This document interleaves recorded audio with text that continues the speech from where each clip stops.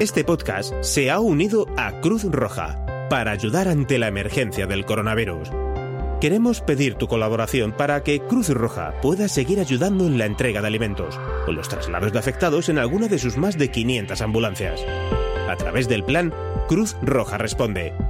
Entra en www.cruzroja.es/coronavirus y ayúdanos.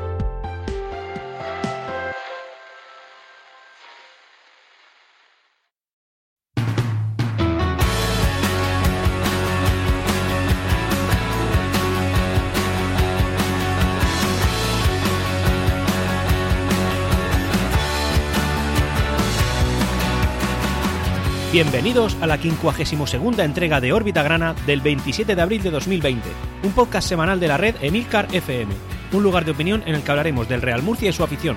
Yo soy Antonio Jiménez. Empezamos.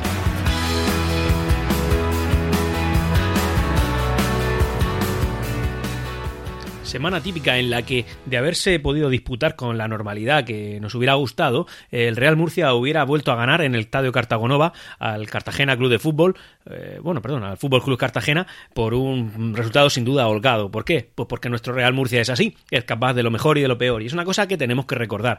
Es una pena que no podamos estar disputando los partidos que nos gustaría poder ver. Evidentemente a nadie quiere esta situación, y desde luego nosotros, como futboleros que somos, y desde luego murcianistas, menos que nadie.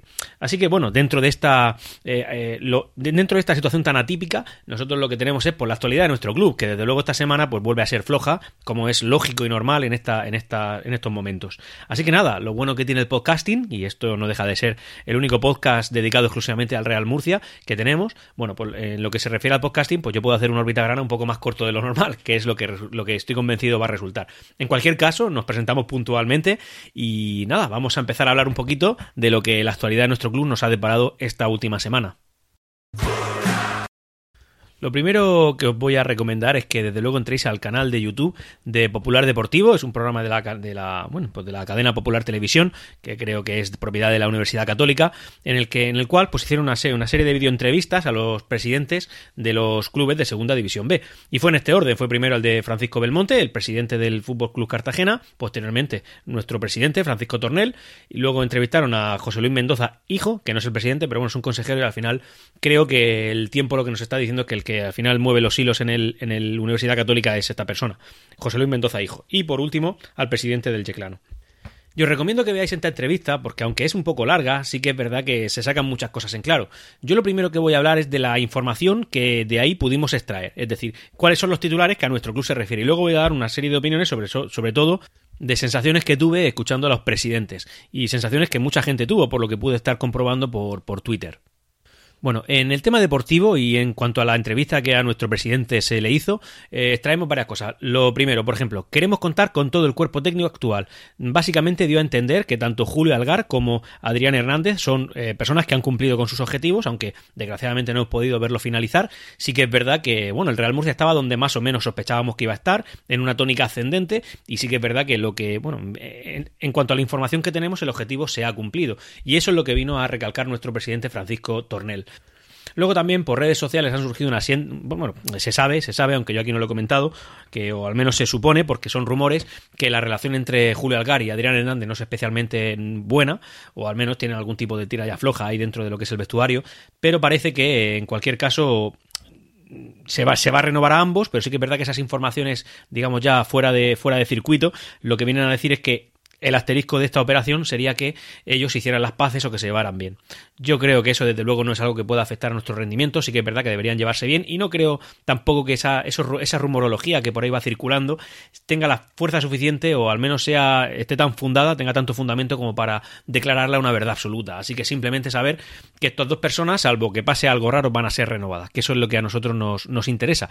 Y además es algo que yo creo que deberíamos apoyar, porque al final resulta que los objetivos, como ya he dicho, que se les plantearon al principio de temporada, pues aún sin finalizar la temporada se han cumplido. De hecho, llevamos en nuestro palmarés un título de la Copa Federación que antes no teníamos y ahora sí. Es decir, que al final también, incluso si nos ponemos muy tiquismiquis, estamos superando la expectativa.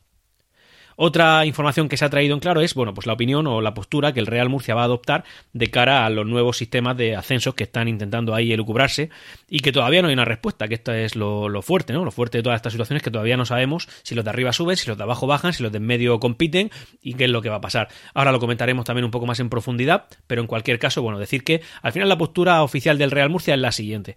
Todo nos parece bien, evidentemente somos conscientes de que no nos hemos ganado el derecho a subir, por tanto esa opción que se planteó era como una alternativa a los sinsentidos que la Federación Española de Fútbol está planteando, pero que al final el resumen es que mientras que al Real Murcia no le perjudiquen de cara al futuro, a él le parece bien todo, es decir, y sobre todo esto se basa en la cantidad de equipos que podrían competir en la Segunda División B, que ahora también hablaremos de una de las alternativas que parece que ha estado cogiendo fuerza. Bueno, como digo, el Real Murcia lo que dice es que oye, si hay 4 equipos que se han ganado el derecho a jugar al ascenso, porque juegan el playoff, es decir, que jueguen por ascender, pese a que yo, en mi opinión, digo que no se lo han ganado, porque no sabemos si eso hubieran sido los primeros, o si el segundo que ahora mismo está en la tabla clasificatoria hubiera acabado primero o segundo, cuando se va a beneficiar al que está primero en la jornada 30 y tantos. Es decir, eso ya es otro tema. Pero bueno, ahí el Real Murcia no quiere entrar, me parece una actitud bastante diplomática y bastante de sentido común. Pero lo que sí que dice el Real Murcia es lo siguiente. Oye, yo el año que viene soy consciente de que voy a estar en Segunda División B. Lo que no quiero es competir es contra 98 equipos. Es decir, no contra los 80 que ya somos para 4 plazas. Es decir, lo que queremos es competir contra 80 como mucho. Si son menos mejor, evidentemente, tenemos que mirar por nuestros intereses, pero más no, porque si son más, el porcentaje de posibilidades de subir evidentemente se diluye. Y al diluirse, pues tenemos menos posibilidades de ascender. Así que la postura oficial que recalcó Francisco Tornel es: todo me parece bien, pero desde luego, si queremos que hayan ascensos, es porque deben haber descensos. No valen los ascensos solamente y no los descensos, porque de esa manera nos va a venir un aluvión de equipos de tercera división que va a diluir las posibilidades que tenemos de ascender el año que viene a la categoría de plata del fútbol español.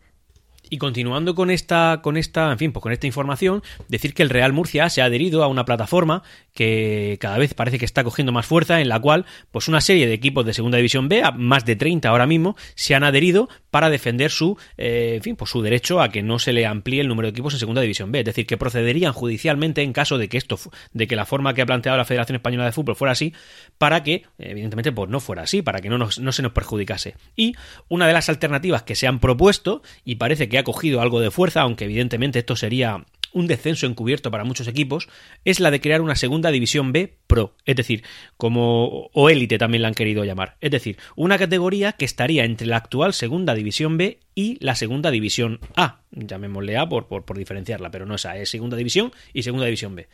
Esta Segunda División B Pro tendría a los equipos que descienden de Segunda División, más los equipos que han jugado por playoff subir a Segunda División A, pero que no han logrado su objetivo, y los equipos que estén entre el puesto 10º hacia arriba, en Segunda División B. Es decir, nuestro Real Murcia estaría en esta categoría. Evidentemente, si esto es así, pues a nosotros nos parece bien. ¿Por qué? Pues porque al final se supone que la Segunda División B Pro tendrá menos equipos. Se ha hablado de 2 grupos de 20 equipos cada uno de los grupos, es decir, 40 para optar a los 4 puestos de ascenso a Segunda División A. Pero, claro, esto al Real Murcia le puede venir bien, pero luego salen otros rumores que dicen que los equipos que no estén al día con Hacienda no podrían estar en Segunda División B, pero que si estás al día en el plan de pagos que tienes con Hacienda, pese a que le debas dinero, entonces sí. Esto ya no lo voy a entrar a comentar porque no deja de ser un rumor creado en base a otro rumor. Es decir, el rumor de poder competir en Segunda División B Pro en caso de que existiera esa Segunda División B Pro. Esto ya no lo comento, pero bueno, en cualquier caso eso. Pero claro, ¿qué supone la Segunda División B Pro? Significa que la Segunda División B pasaría a estar por debajo, es decir, una categoría por debajo, por tanto, la actual Tercera División. Sería un descenso encubierto de todos los equipos que no entraran en Segunda División B Pro. Evidentemente, otro perjuicio económico enorme, de enormes dimensiones, con una cantidad de denuncias totales. Al final, siempre se acaba llegando a la conclusión de que la mejor opción quizás sea la de no tocar nada. Es decir, sí, perjudicamos a los de arriba, pero no perjudicas a 80 equipos, o no perjudicas a 98 equipos, o no perjudicas a 40 y tantos equipos, perjudicas a, 4 equipos por grupo, por 4, 16 equipos. Pues mala suerte. Y de hecho, de esos 16 equipos, hay muchos de ellos, como por ejemplo el Club Deportivo Badajoz y también el propio Yeclano, que no están de acuerdo con la opción que la Real Federación Española de Fútbol está proponiendo. Es decir, que es que al final esto es un sinsentido donde no se ha querido coger la opción de la mayoría, no se ha querido intentar perjudicar al menor número posible de todos, sino que lo que se intenta es competir y punto. Todo esto evidentemente se ve más agravado cuando nos damos cuenta de que la propia federación y el Consejo Superior de Deportes nos dice que la competición no se reanudará salvo el visto bueno del gobierno y las autoridades sanitarias pertinentes. Es decir, que la Real Federación Española de Fútbol también está hablando de competir cuando no saben, competir solamente los de arriba, cuando no saben si solamente los de arriba o ninguno va a poder competir. Es que, créanme, señores, es un poco embarullado todo esto que estoy comentando, pero realmente es que es un sinsentido. Es la Real Federación Española de Fútbol llega con su capacidad testicular, lo planta encima de la mesa y dice, esto es así porque a mí me da la gana, pese a lo que diga el Consejo Superior de Deportes, lo que digan las autoridades sanitarias, lo que digan la inmensa y total mayoría de clubes de Segunda División B, y esto lo tengo que imponer yo sí o sí. Bueno, en un principio a todo esto iba a haber una resolución el martes pasado, es decir, el martes anterior a la publicación de este podcast, pero aún no la ha habido. ¿Por qué? Pues porque la van retrasando y posponiendo. Los rumores dicen que al final esto se va a imponer, pero cada día surgen como más dudas, no está tan claro. Bueno, y entonces voy a volver al tema de la entrevista que se le hicieron a los presidentes en el programa de televisión Popular Deportivo, en el cual, pues al principio yo voy a sacar dos cosas que la verdad es que me parecen un poco... En fin, juzguen ustedes, señores. En la entrevista que le hicieron a Paco Belmonte, presidente del Cartagena Fútbol Club Cartagena, perdón, es que me lío con la nomenclatura, ya sabéis de qué va el tema. Bueno, pues el hombre dice que él tiene la idea que tiene, que evidentemente él lo que quiere es subir por lo civil y por lo criminal, a él le vale cualquier opción, la de competir, incluso otra opción que se ha barajado, que es ascender solamente a los primeros en caso de no poder competir, que esa es otra opción que se plantea. Claro, a él le parece muy bien, que le regalen un ascenso es maravilloso, pese a que, en fin, no se lo haya ganado en el terreno de juego todavía. No digo que no se lo vaya a ganar, digo que no se lo ha ganado y que desde luego no estaba tan alejado del segundo como para declararse primero por la gracia de Dios y que no vaya a haber nadie que lo toque. Es decir, este señor dice eso. Y luego dice que él ha hablado con los presidentes tanto del Yeclano Deportivo como de la Universidad Católica y como del Real Murcia, en los cuales, pues bueno, les ha pedido el apoyo para su fórmula, la fórmula que evidentemente le interesa.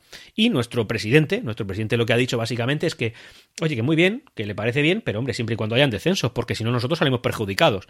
Evidentemente esta respuesta al presidente Francisco Belmonte pues no le ha gustado. También ha acudido a la Universidad Católica, que oye, yo creo que con sentido común le ha respondido exactamente lo mismo. Mire ustedes, mientras no me amplíen esto, ustedes hagan lo que tengan que hacer. Ahora, lo normal es la nulidad de la liga, porque aquí nadie se ha ganado nada.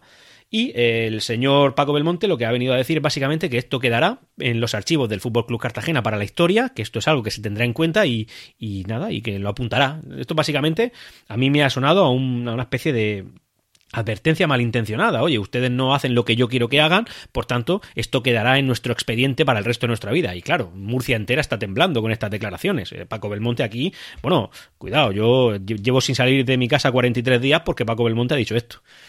Como ven ustedes, pues el talante de este señor pues puede estar un poco a lo mejor carente de sentido en cuanto a que no entiende que cada uno defienda sus propios intereses y no es capaz de entender que los intereses del mundo no son los que a su club solamente le interesan. Así que nada, esta básicamente es el resumen. De hecho, en la propia entrevista, el José Luis Mendoza dio incluso no a entender, pero sí que sugirió que habían clubes de fútbol que no indicaban en los contratos a sus futbolistas la totalidad del dinero que les hacían llegar, es decir, que le estaba pagando a sus futbolistas en dinero negro. Lo dio a entender y muchas personas interpretamos que se estaba refiriendo a un club en concreto, cada uno que saque sus propias conclusiones, pero él desde luego afirmó que habían clubes que esto lo estaban haciendo, no dijo cuáles. Y con la nueva forma de regular la Segunda División B o esta B Pro o la normal, simplemente con estas nuevas regulaciones, en fin, la vigilancia a este tipo de acciones iba a ser mayor y que algunos clubes entonces lo iban a pasar mal. Por otro lado, y cambiando de tercio, ha salido una noticia que es muy relevante para nuestro club porque al final no va a dejar de ser, en fin, dinero para nuestras arcas, y es los derechos de formación que el Real Murcia debería haber percibido por el caso Quique García, ¿vale?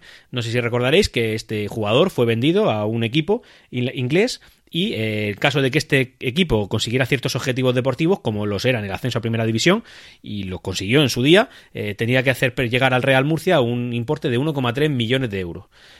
Vale, pues ese 1,3 millones de euros está parado ya mucho tiempo y desde luego denunciado por parte de nuestro club, pero la verdad es que nuestro club pues no lo está recibiendo.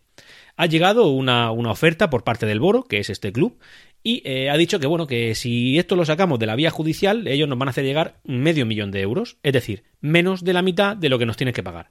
Y el Real Murcia les ha respondido, yo creo con cierto criterio, bueno, vale, si nosotros vamos a dejar de pleitos y no me va a dejar de costar los euros el estar defendiendo mis intereses, bueno, pues yo aceptaría 1.000.000 euros, es decir, estoy renunciando a 300.000 euros. Ojo, estamos renunciando a 300.000 euros, que no 800.000 euros como los dirigentes del equipo inglés querían hacernos renunciar a cambio de que, bueno, todo esto se acabe el pleito y desde luego me paguéis lo que me debéis, simplemente por eso. Bueno, pues la cosa está ahí enquistada y vamos a ver cómo acaba. Pero bueno, desde luego esto van a ser euros para nuestro club. Euros, desde luego merecidos y que no nos están pagando, y en cualquier caso cuando tengamos información al respecto lo traeremos puntualmente a Órbita Grana. Una noticia muy interesante y que desde luego nos da un poquito más de pulmón, habida cuenta que también hemos perdido algo de aliento con el tema de los ingresos que el Murcia ha dejado de percibir durante este estado de alarma. Bueno, pues nos ha llegado un pequeño capote por parte del Ministerio de Justicia, que ha elaborado un proyecto de Real Decreto Ley en el cual pues permitirá a algunas empresas modificar el convenio concursal. De manera que durante el periodo de un año, desde que se declaró el estado de alarma, los acreedores no van a poder pedir la liquidación concursal de una sociedad que esté, pues evidentemente, con convenio de acreedores. Así que, oye, quieras que no, esto nos va a dar un poco de pulmón. Evidentemente no deja de mitigar una situación, desde luego, no deseada por parte de nuestro club, pero que bueno, mitiga una situación difícil porque al final los pagos iban a llegar y los ingresos no van a llegar en la misma cuantía que se esperaba por el tema del estado de alarma que estamos viviendo. Así que, desde luego, esto es una idea buena que ha venido y que a nosotros pues, nos va a beneficiar y nosotros nos alegramos. Pero bueno, al final esto no deja de ser pan para hoy y hambre para mañana, es decir, un balonazo para adelante, como queráis verlo. Es decir, le hemos pegado una pelota al balón, pero como vamos corriendo, pues nos volveremos a cruzar con la pelota y al final tendremos que volver a capear este temporal. Pero bueno, tenemos un poquito más de pulmón y eso mal no nos va a venir. La penúltima noticia que quería traer esta semana aquí a Órbita Grana es decir, pues bueno, el Real Murcia tiene como intención continuar con el sistema de fichajes que ha tenido en esta temporada 19-20, es decir, la de seguir trayendo jugadores murcianos la próxima temporada. Recordaréis durante la pretemporada, que esto lo dije 30 veces, si no más, en las cuales, pues bueno, al final los fichajes de nuestro Real Murcia se basaban en clubes, en gente joven, gente evidentemente de un perfil bajo económico, es decir, que no cobrara mucho, y también gente, sobre todo, priorizando gente de la región de Murcia. Al menos este último criterio, y entiendo que el económico también, aunque quizás sea un poco menos modesto que este año que hemos pasado, no lo sé, en cualquier caso lo traeré. Lo comentaré. Bueno, pues que la prioridad sería traer gente de Murcia, gente de la tierra, cosa que a mí me congratula enormemente. A mí, dentro de sus limitaciones, entiendo y me parece admirable el sistema que tiene de fichar pues la mayoría de equipos vascos, que como sabréis, pues al final lo que hacen es priorizar a la gente de su tierra, incluso algunos no es que la priorice, sino que es un requisito para poder jugar en ese club. En cualquier caso, una u otra, un requisito prioritario quizá me parece excesivo, sobre todo para la situación que estamos viviendo. Quizá con el tiempo, si alguna vez somos un equipo sólido en primera división, de estos que no bajan nunca, pues a lo mejor sí que te puedes permitir ese lujo, pero ahora mismo nuestro Real Murcia no. En cualquier caso, priorizar un jugador de la tierra antes que cualquier otro, pues me parece que es una buena política, o al final no dejas de motivar a gente joven de la tierra que pueda jugar en cantera de clubes, ya no solo del Real Murcia, sino de cualquier otro club convenido o clubes cercanos en los cuales el Real Murcia pueda ir con la gente con sus ojeadores y fichar gente joven, es decir, motivas. Al final eso es promover el deporte desde la base y eso siempre está bien, así que desde aquí lo aplaudimos encarecidamente. Y ya por último, antes de despedirnos, pues una pequeña curiosidad en la cual, como ya he comentado al principio del podcast, pues resulta que esta jornada habíamos jugado contra nuestro rival del sur del Puerto de la Cadena, el Cartagena Fútbol Club. Y pues para intentar demostrar la buena relación que hay entre la Federación de Peñas, que como bien sabréis estaba bastante deteriorada desde el derbi que jugamos aquí en el estadio Enrique Roca, en el cual pues el Cartagena nos hizo el pasillo, al final nosotros ganamos y alguien de la Federación de Peñas del Cartagena se picó muchísimo y emitió un escrito por redes sociales en las cuales pues criticaba la actitud de la nueva presidenta de la Federación de Peñas Murcianistas, la actitud de algunos peñistas, etcétera, etcétera. Es decir, al final a mí me sonó y me pareció que no dejaba de ser una rabieta ante la derrota que sufrieron aquí en nuestra tierra, en nuestra ciudad. Bueno, pues ahora han emitido un comunicado conjunto en el cual, transmite un mensaje de ánimo a la gente, que esto tiene que ser un momento de unidad, en el que tenemos que llevarnos bien, hermandad, y que desde luego vamos a luchar juntos lo máximo posible para conseguir salir de esta situación. Pues bien, no deja de ser una buena idea, una buena intención, en la cual pues dos federaciones que tienen sus altibajos, ahora mismo están en un momento de alti, y nada, nosotros desde aquí lo aplaudimos, pero bueno, desgraciadamente pensamos también, o yo pienso, que esto va a ser temporal, porque al final algo pasará algún día, o cualquier excusa cogerá cualquiera de las federaciones para intentar enemistarse, y nada, yo espero que esto no suceda, pero bueno, en cualquier caso aplaudimos que esto se lleven bien, y que desde luego dure, que dure mucho. Bueno, llegados a este punto, pues no me queda más que, en fin, desearos una buena semana, que disfrutéis, que desde ayer se puede salir a pasear con los hijos para que, bueno, pues cojan un poquito de color de cara al verano, o que respiren un poquito de aire que no esté dentro de cuatro paredes. Y bueno, estamos saliendo de esta situación, parece que estamos empezando a ver la luz al final del túnel, y que desde luego si somos responsables y seguimos cumpliendo las cosas tan bien como lo estamos haciendo hasta ahora, a esto le queda poco. Así que mucho ánimo y nos escuchamos la semana que viene. Y hasta aquí Órbita Grana. Espero vuestros comentarios en emilcar.fm/órbitagrana. Ah, y... ¡Siempre real!